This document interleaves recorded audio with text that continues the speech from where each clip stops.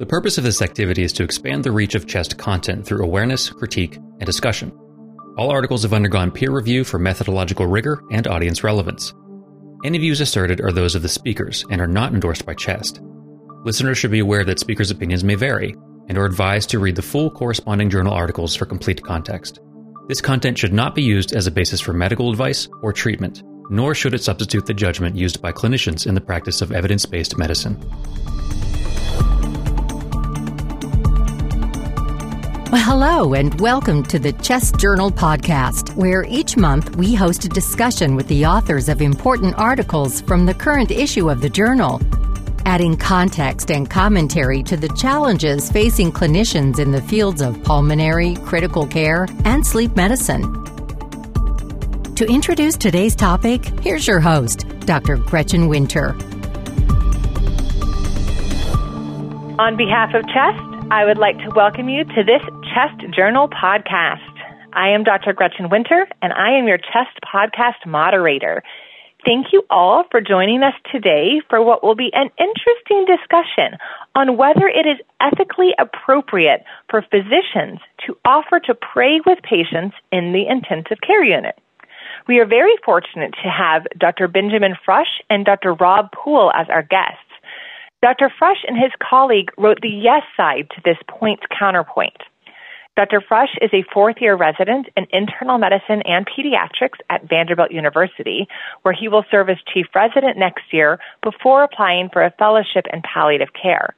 He also holds a master's degree in Christian Studies from Duke Divinity School, where he participated in the Theology, Medicine, and Culture Fellowship.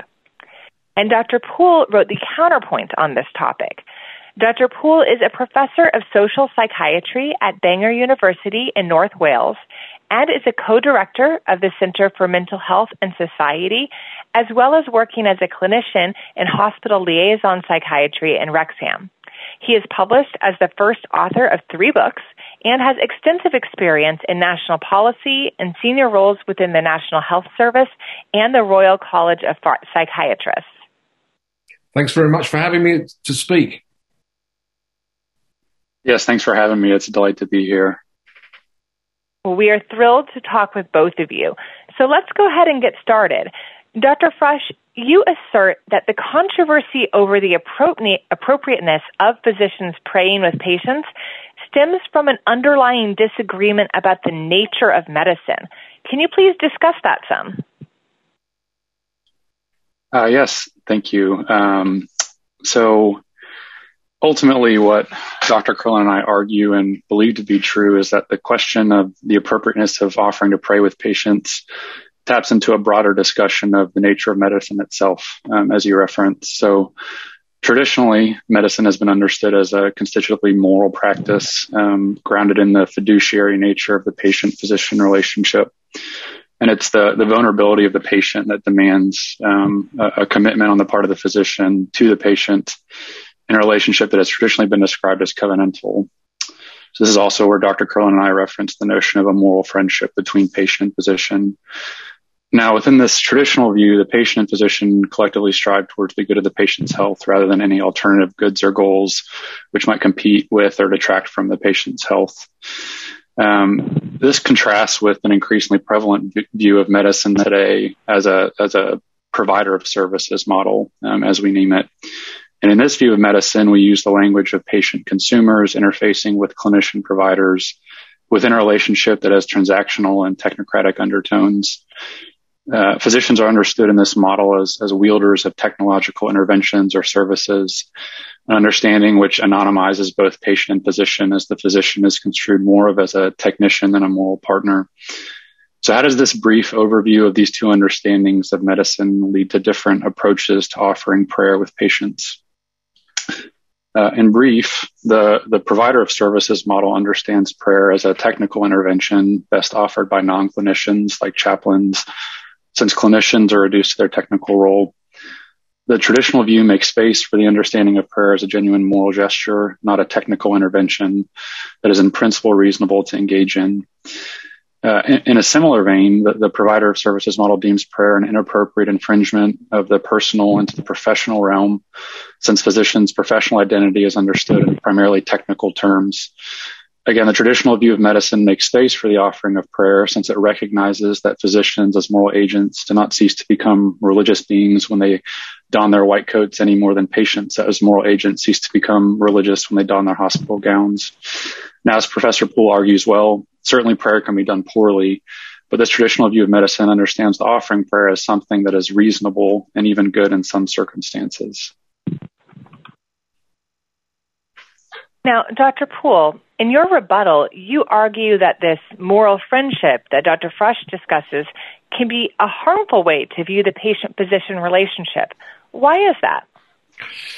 Well, I think it's predicated on a false dichotomy, that there are these two ways of understanding therapeutic relationships, one a moral friendship and one this kind of commodified service provider. And I don't accept that. I think that there are actually quite a number of different models.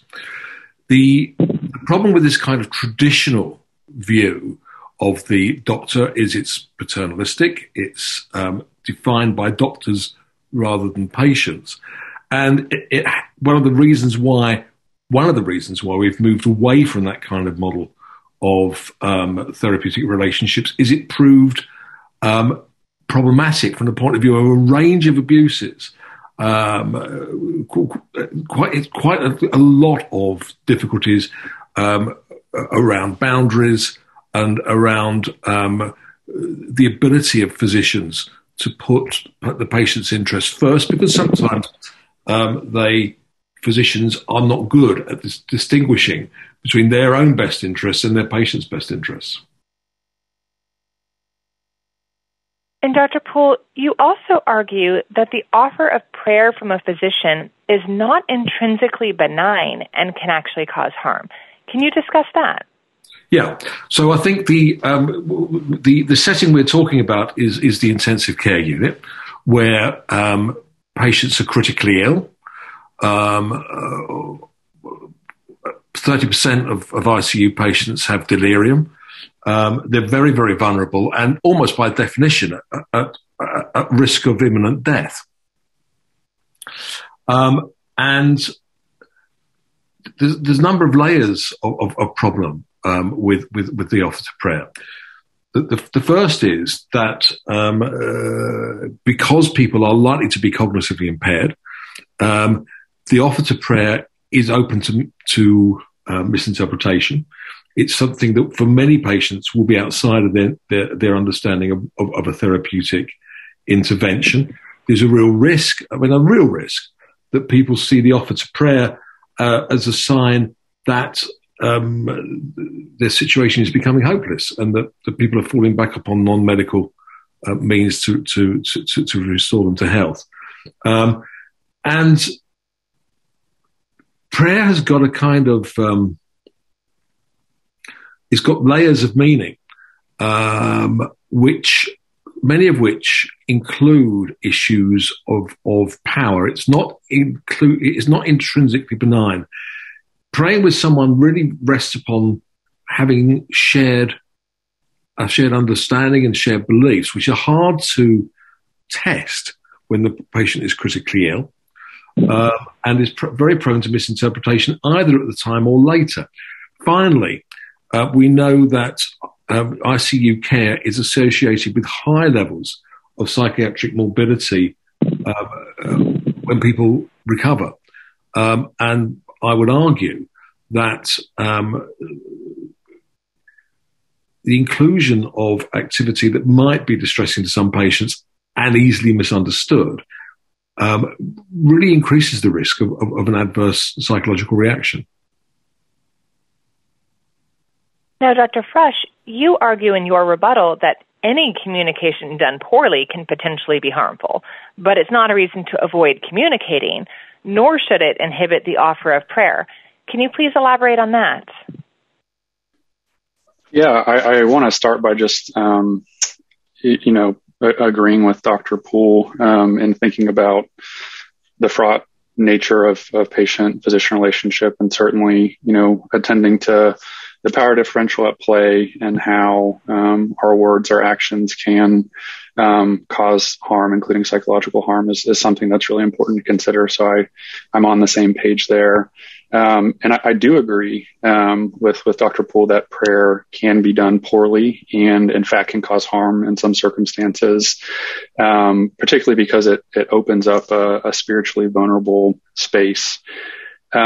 But what I would say in response to this critique is that there's essentially no form of potential communication between patient and physician that I view as intrinsically benign.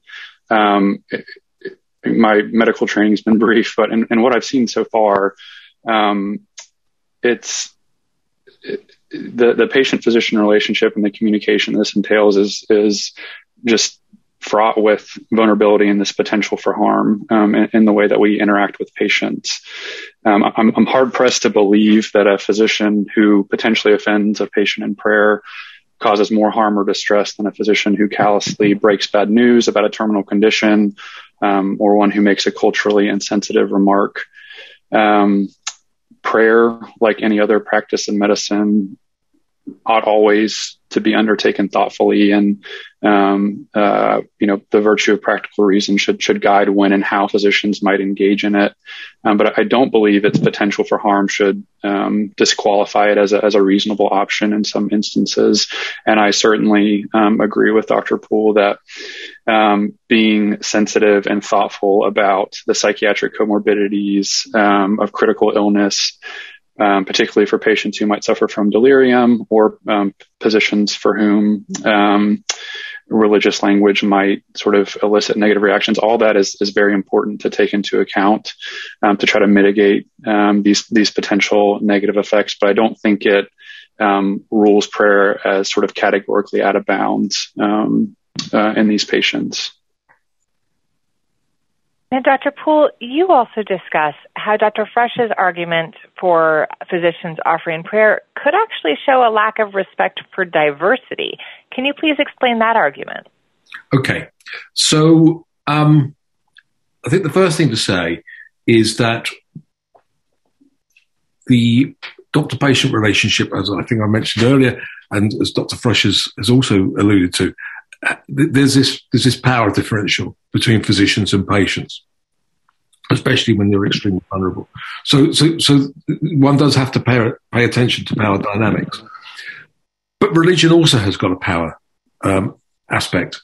Most religions have experienced persecution at the hands of other religions or by people who aren't religious. And there are major differences even between Christian denominations in their attitudes to things like homosexuality, some being tolerant and some being far from tolerant.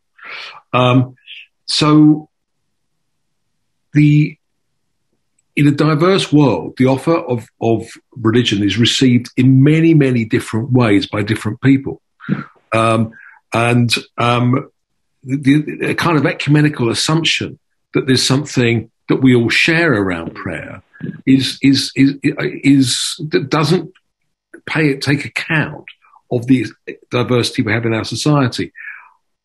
In the UK, around half the population say they have no religion, although quite a lot of those say that they are spiritual. So it's kind of almost like a less formal type of religion. And in the US, the corresponding figure is about 25% of the population. So there's a lot of people who don't identify as religious, and for some of those, the offer of prayer will be taken to be disrespectful. But there are interesting issues about Christian doctors offering to pray with Muslim patients, for example, or Presbyterian doctors offering to pray with Catholic patients. There is a power issue here, which is really quite difficult. And I think to feel that isn't the case would reflect a lack of self-awareness, I think. Dr. Fresh, how do you respond to that? Again, I think Dr. Poole raises some important questions here, especially when we think about the interfaith aspect of prayer, or potentially broaching prayer for patients who don't consider themselves religious, I will say that, and it's possible that I still think in principle it's a reasonable thing for physicians to offer prayer wherever they are. I also think that there are probably cultural differences and sort of patient demographics and sort of religious characteristics depending on where you are. You know, I practice in the Southeast, where there's probably a higher proportion of folks who identify as religious than the sort of background that Dr. Poole described.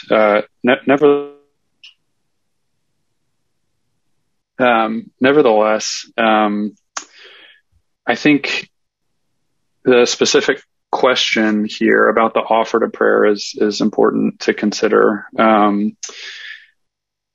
You know, we, in what Dr. Curlin and I argue, you know, we respect the authority of a patient to refuse and don't argue that unilaterally engaging in prayer is an appropriate practice. We believe that, you know, offering the option to patients actually accords them respect by believing that they, you know, have the authority to choose things they might deem appropriate and inappropriate. And I certainly am appreciative of Dr. Poole's discussion of the power differential at play.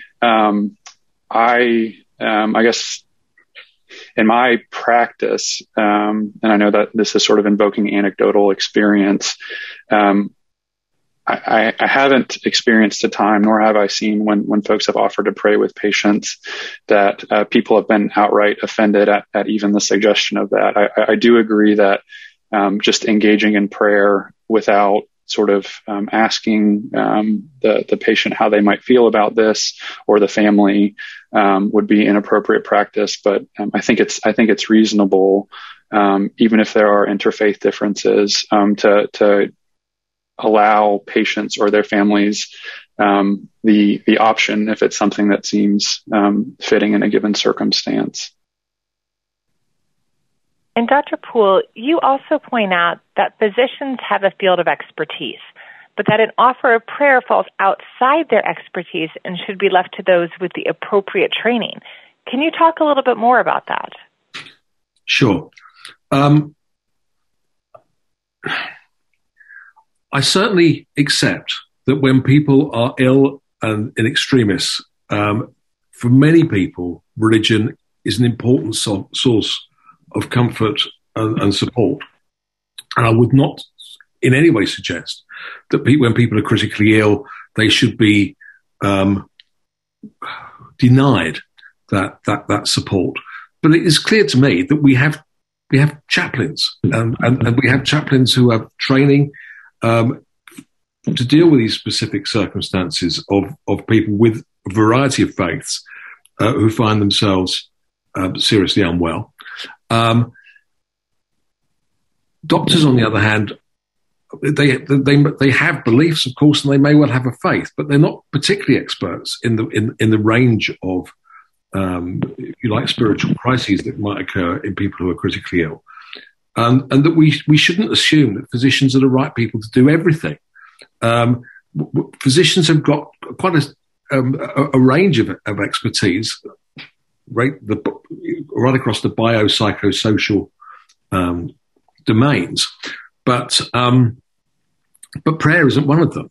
And I have no training in prayer. What I know about religion is actually arisen from my own interest. I grew up without a religion, in a completely atheistic family, and I've always found it very helpful to work with chaplains and with priests, and I think that's the appropriate way of doing things. And I think there are many things that might be helpful to patients that can be offered by appropriately trained people, but I see no reason why I should do them. And Dr. Fresh, how do you respond to the assertion that prayer lies outside a physician's area of expertise? Yeah, again, I appreciate Dr. Poole's critique here, and especially wanting to avoid harm or physicians potentially practicing sort of outside of their scope. My main response is I believe this view mischaracterizes the nature of prayer. Every major Abrahamic, and as far as I understand, most Eastern religions, I'm aware of understand prayer as a moral practice of communing with God. It's decidedly not a technique or intervention undertaken for efficacy or outcomes. And at least in the Abrahamic traditions, the notion of like an expert prayer is somewhat oxymoronic, as it's often those whom the world might view as least qualified, who seem to commune with God most profoundly at times. Now, this isn't to say that there aren't ways to broach these conversations that are more and less respectful or attentive to the needs of particular patients. And I certainly think we need to be thoughtful about that as clinicians. But as long as this is done in a respectful way, I'm hard pressed to believe that there are genuinely better and worse ways of praying. That's not to denigrate the critical role that chaplains play in medicine. It's only to say I don't believe the offering of prayer should be confined to that realm. And I don't necessarily believe that because a physician doesn't practice multiple religions or can't sort of attend to multiple religious traditions, that should disqualify them from offering to pray with patients, perhaps in a way that a chaplain is trained to sort of converse in kind of a multilingual spiritual sense. Yep. So, Dr. Pooley and Dr. Fresh, as we finish up this discussion, can you each please give our listeners a closing thought on what you want them to take away from this discussion? Dr. Poole?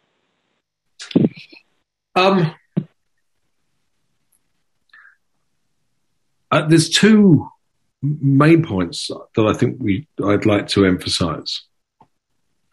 One is that the model of moral friendship that Dr. Fresh proposes brings the personal very strongly into the clinical setting.